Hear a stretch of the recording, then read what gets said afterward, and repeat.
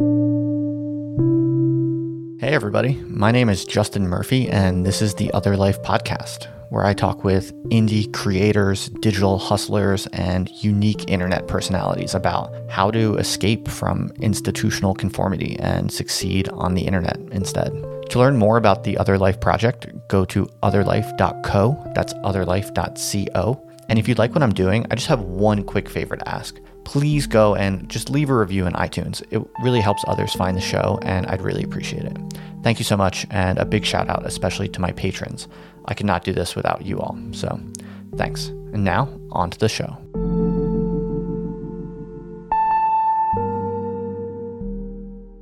I never expected or intended for this podcast to be so much a function of what I write about on Twitter. But it just so happens that I wrote a tweet thread that got a ton of attention. And although it's not about religion per se, some of it definitely has to do with religion. So it's at the top of my mind. And it's a natural thing to discuss a little bit on here. It's all about marriage and my own experience and certain observations I've had over the years, specifically about how I think many millennials waste a lot of time in long-term dating relationships where they would be much happier and have much more fulfilling lives if they understood what marriage really was and had the right mentality to embrace it and take the plunge. I think there are a lot of people out there suffering in a kind of purgatory with their partner. And I guess I have a few theories on where people go wrong in their mentality. And for me, I've been just blown away by how insane marriage is as a kind of mechanism, as a transformer of life itself. So that was the purpose of my thread, to just try to share that a little bit. And I will use today's podcast as an opportunity to expand on some of the points in that thread. If you know of anyone who maybe has been dating someone for a long time and they have a pretty good relationship and they probably should be married, but for some reason they're not, maybe you think this podcast could be interesting to them or helpful for them. So you should go send it to them. I would really appreciate that.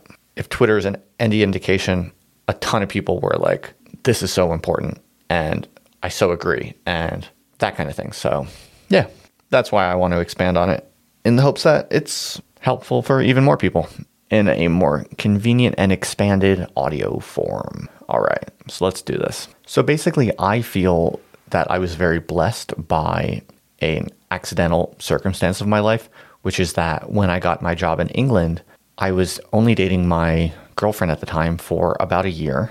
We definitely were serious. I definitely remember feeling already that this was probably the best relationship I ever had. Or no, not even that technically, because it was bumpy. It was rocky. It wasn't by any means an ideal relationship, but I just loved her.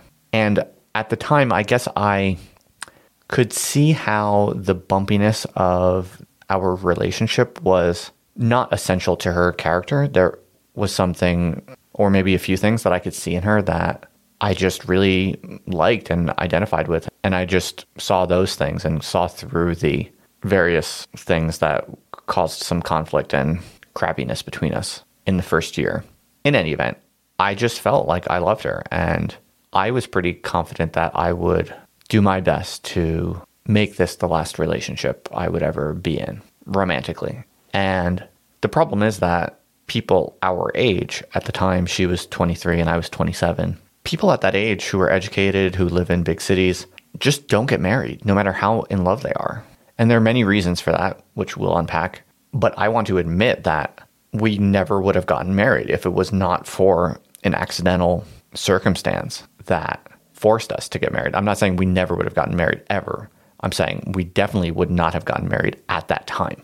We would have postponed it for who knows how long, just because that's what people our age do. In our kind of demographic class, you postpone it as long as you can. And for us, the circumstance was when I got the job in England. It was a great opportunity. I was super excited, super lucky to get it. And at first, we tried to move to England together on what's called an unmarried partner visa. Turns out those are actually very hard to get. Our first application was rejected. And so we had to decide, are we serious? Like, how? At the time, we treated each other as if it was serious, but this was really like forcing us to put our money where our mouth was. And actually, I kind of literally, because now that I think back to it, since our first application for the visa was rejected, the second time around, we had to be super careful to get it right because you can potentially lose the right altogether if too many applications are rejected. So for the second time, we had to get a lawyer. That is, once we decided that we wanted to really go all in on each other, we got a lawyer and it was super expensive. But that's a bit of a tangent. The point is just we really had to decide, were we truly in love, or all those times we said we love each other, was that really just make-believe or pretend? And I feel incredibly blessed that this circumstance, although at the time it was extremely stressful, extremely scary and unsettling. In retrospect, it was an absolute blessing. It was one of the best things that ever happened to me, because I know that we just wouldn't be the types of people to have gotten married otherwise. Maybe 5 years later, 6 years later. But since I got married 7 years ago, this was back in 2014, 2013, the adventure of life that I've been on with this one other person is just insanely deeper and richer.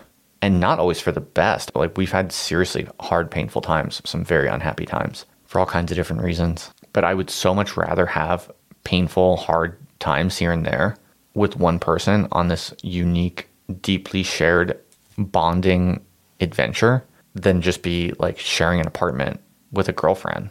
And yeah, we say we love each other and we sleep together, but both of us are always wondering if the other is going to leave, if they encounter someone better or something like that. But yeah, I feel like I was really lucky for that.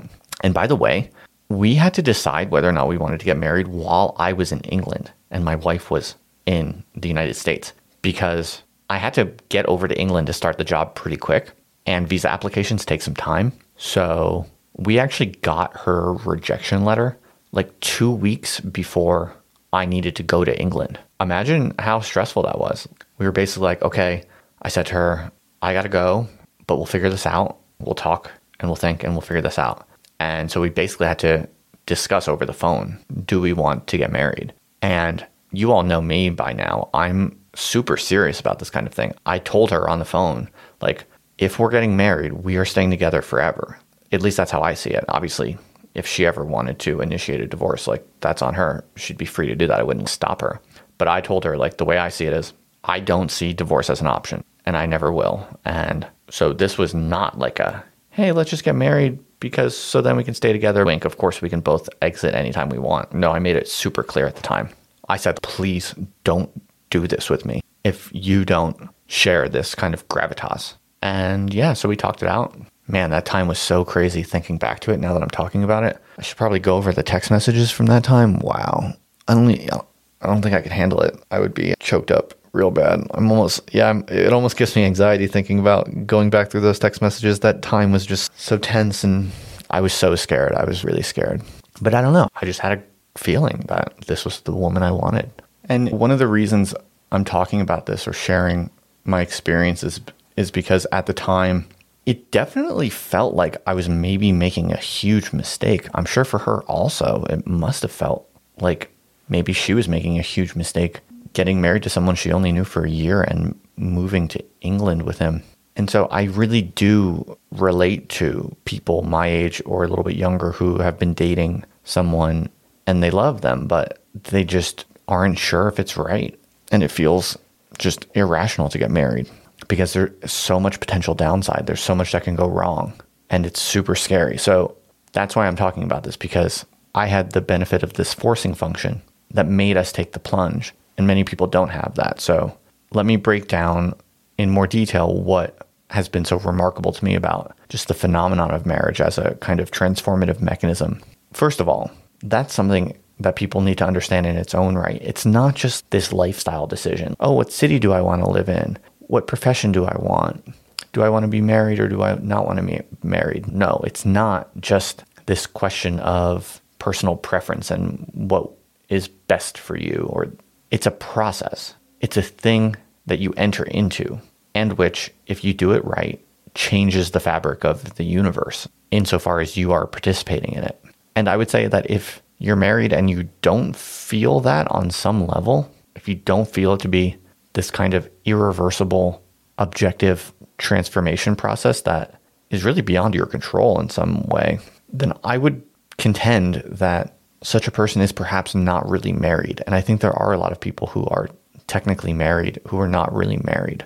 And I think one of the most telltale symptoms of that is when people say things like, oh, it's just a piece of paper. It doesn't really make a difference. We could always separate or get divorced if we wanted to. Like, no, you really can't think or talk like that ever.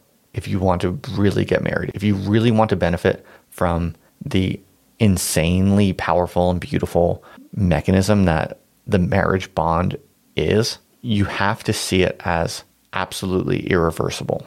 And I think that's probably one of the reasons why I've become such a huge fan of it, is because as I said before, I've always naturally seen it that way, as a kind of absolute commitment. And I've always taken that seriously. So I think that makes me benefit more from it and really appreciate the power of the process more, perhaps. The way I always think about it, and this is a metaphor that has been in my mind since the early days of getting married. Like, I've said this to myself. I've probably even said it to Arya a few times. I don't know where I got it from exactly, but I think of marriage as a ship. And I think of getting married as tying yourself to the ship. To me, that just really reflects the essence of it. From now on, forever, no matter what, till death do you part, you are on a ship with this one other person, and you are out on a vast open sea. There's no land in sight anywhere, and it's just you two. And there's no getting off. You're tied to it, and you just have to steer it. And on some level, that's all there is to it. But the crucial part is being tied to it.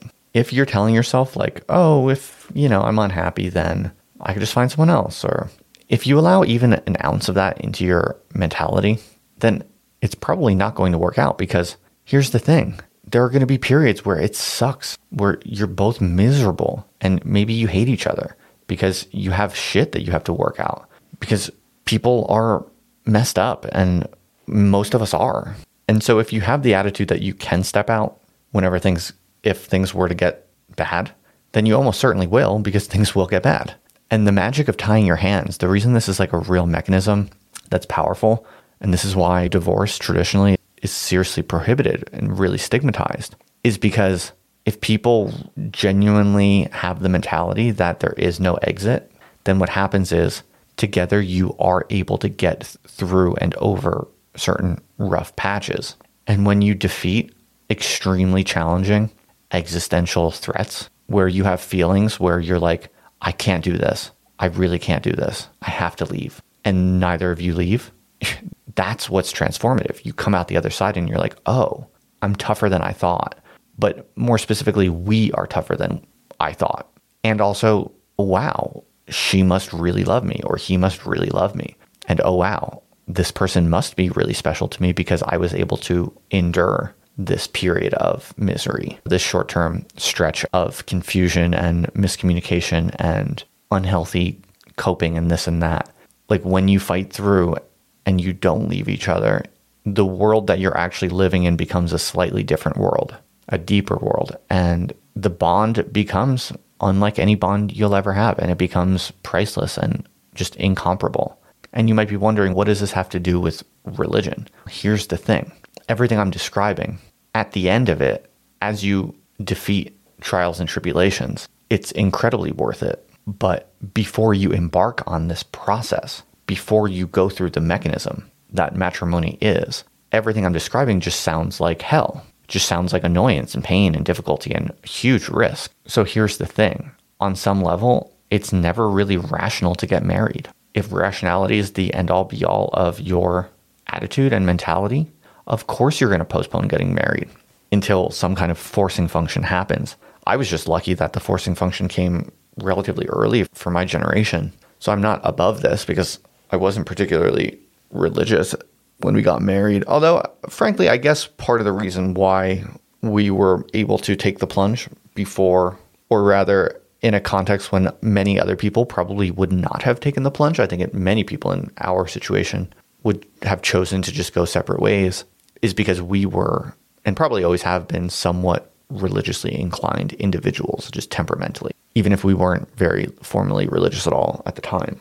And so what I'm driving at is that marriage is essentially irrational on some level, and that's why educated, intelligent, ambitious, cosmopolitan young adults postpone doing it as long as they can. And really, it's the same reason why religiosity is decreasing. It's because we have lost the capacity for faith. To get married, you have to have faith that it will be good.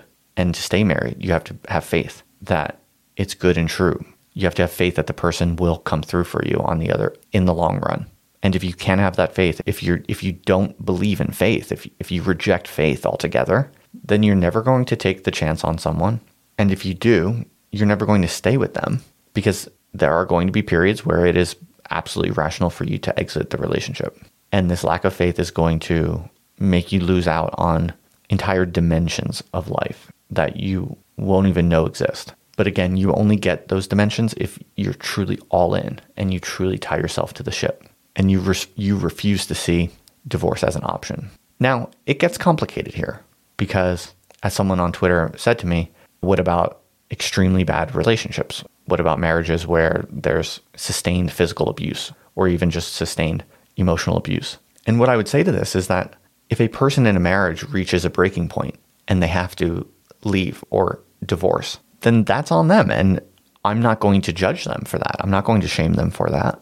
But you can also insist that if you're going to get married, you should go into it with the attitude that divorce is completely off the table. But then also admit that that sometimes it happens, and I don't know if it happens. So this is what really confuses people, because you need to both insist it's not an option and you do want to stigmatize it a bit. But then if a situation gets so bad that it's the choice that someone makes, then you also have to admit, okay, they know best and that must have been what they had to do. Without necessarily, you don't have to condone it or cheerlead for it, but without condemning it either. Because here's the thing, and no one really wants to talk about this, and because it's very difficult to talk about. Even in bad relationships where one person is really being bad to the other, in the suffering that is endured by the person being hurt, there is a meaning. For some people, that can be a worthwhile exercise. And this is a very Christian teaching, but I think it's super real and it's super important. It's like someone who is suffering through a bad marriage and refuses to get divorced because they believe in the person who's hurting them.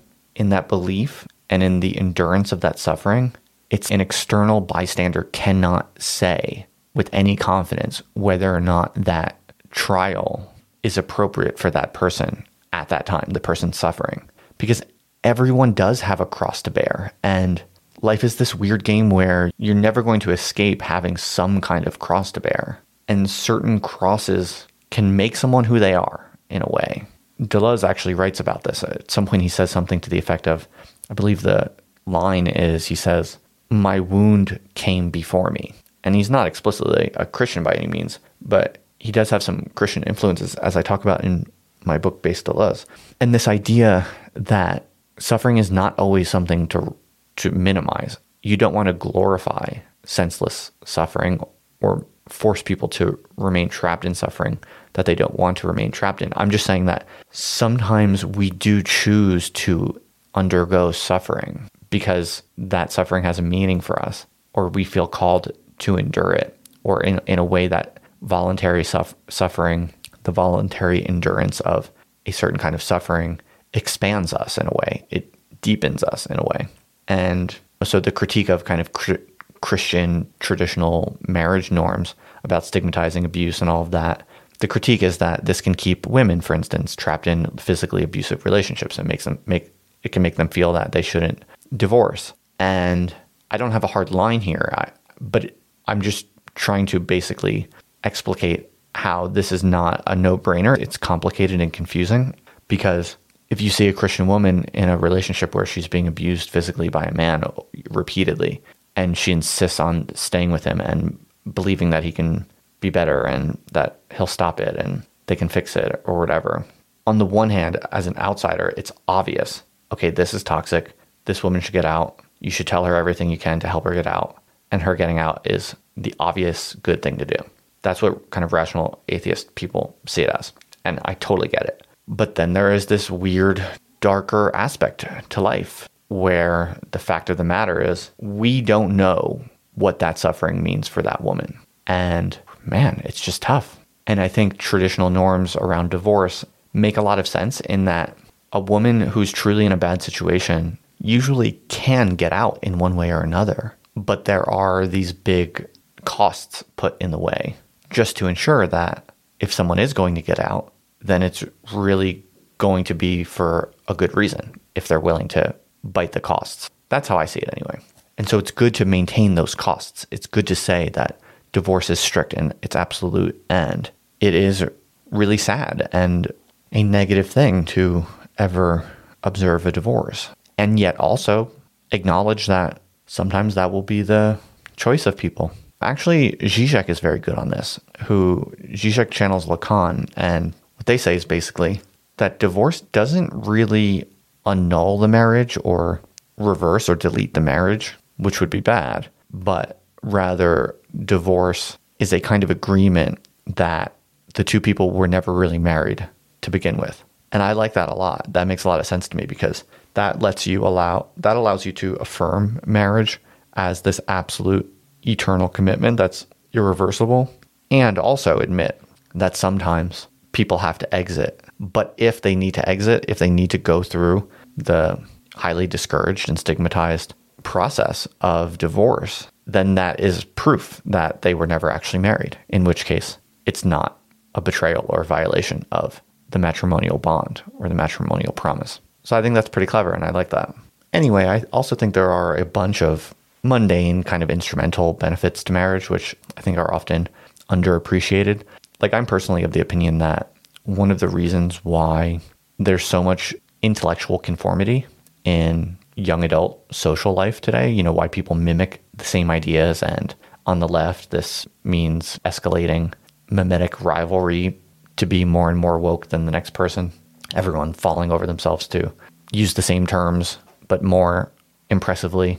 One of the reasons for this is because when you're dating to win the acceptance of a desirable partner, you need to be able to say things to them that are impressive and that reflect high status opinions. And so when you have all of these young adults who are postponing marriage and they have one foot in the relationship, but they're holding on to that one foot out of the relationship, and then you just have a bunch of single people also later in life than usual, you just have a lot of people who are really concerned about impressing the other people around them to protect their potential mating opportunities. Because what I found in my experience is that once I got married, I was able to enter onto a new plane of really personal, unique, original thinking. And because I didn't have to, constantly rehearse impressive opinions that desirable women found to be the high status ones. People underestimate how incredibly just mentally limiting and oppressive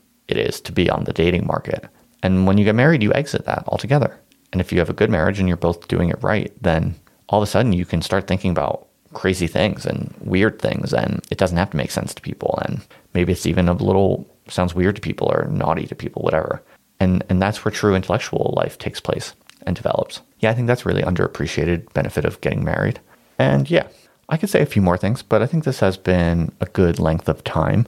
The other aspects of marriage that I talk about in my writings, and which I'll probably just do another podcast on, has to do with the reasons why people don't get married sooner. As I said, one, I think, is just people lacking the capacity for faith, and faith is required to do it.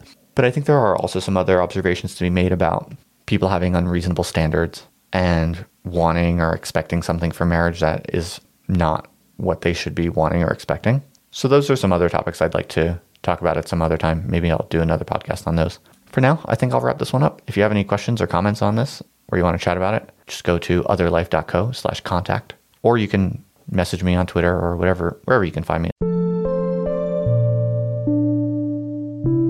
Hey everybody, thanks for listening. If you like this episode, you should send it to a friend. Just email it to them or post it on your social networks, whatever. And to learn more about what we discussed in this podcast or to send me questions to address in future episodes, please just go to otherlife.co and you'll find everything there. There's actually a ton of cool stuff on there, so check it out if you haven't already. Thanks again, folks. I'll see you here next time.